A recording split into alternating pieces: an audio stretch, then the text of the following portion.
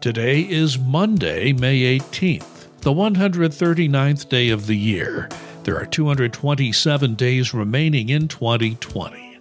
This is Larry's Log. I'm Larry Lannon.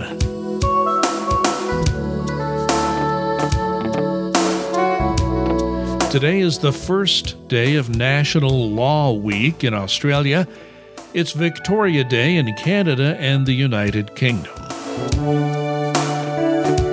Here's the first entry into tonight's log.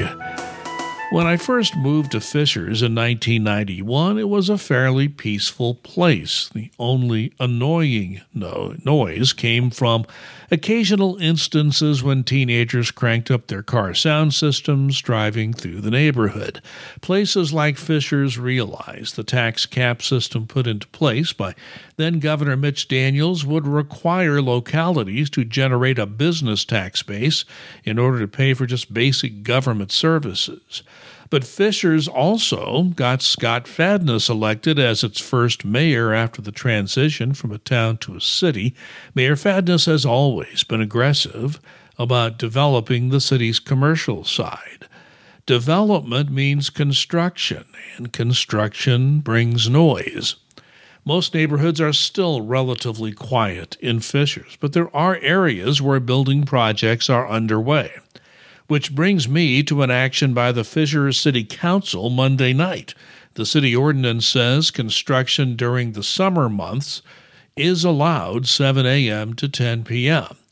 However, the construction of the parking garage as part of the Browning Investments development along 116th Street near City Hall has been constructing the building along with shining bright lights to illuminate the site starting sometimes at 4 a.m. Now, some residents began asking why the city was allowing such construction noise and lights close to their residential areas at 4 a.m. City Council members ended up passing a measure unanimously to allow the city's Board of Works and Public Safety to allow exceptions to the noise ordinance when a developer needs to do construction outside the ordinance time frame. Neighbors will be notified when an exception is requested so they can express their views to the Board of Works.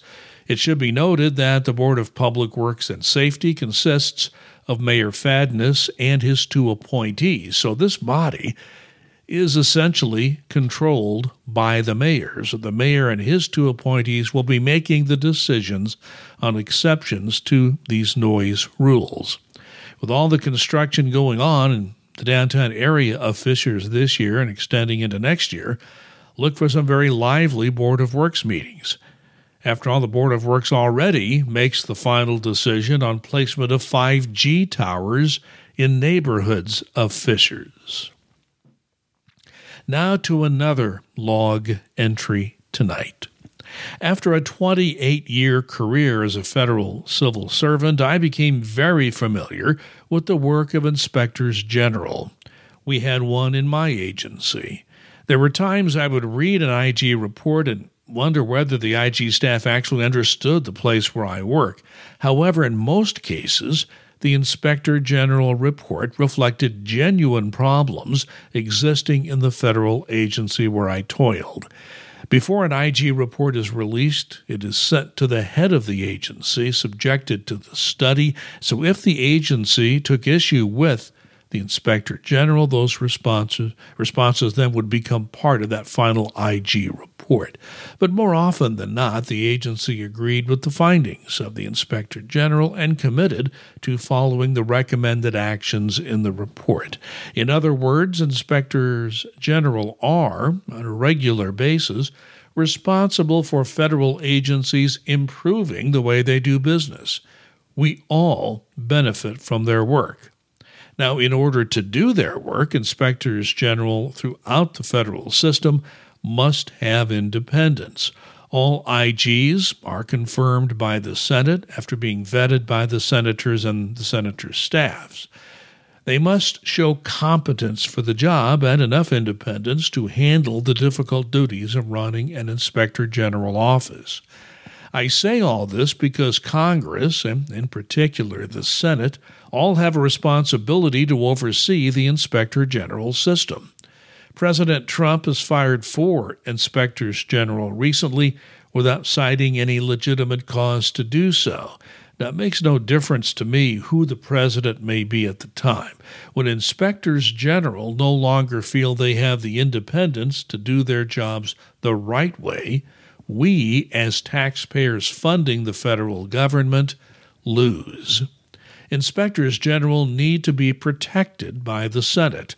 I would ask the Senate to do its job, and that includes both our senators from Indiana, Todd Young and Mike Braun.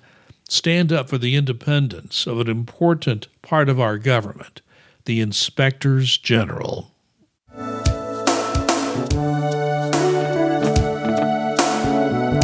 Our quotation tonight comes from K.C. Cole, Professor Emerita at the USC Annenberg School for Communications and Journalism.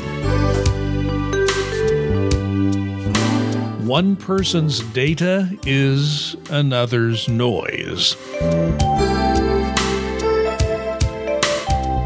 That's the final log entry for tonight, Monday, May 18th, 2020. You have been listening to Larry's Log. My name is Larry Lannon. Thanks for listening. We'll talk again.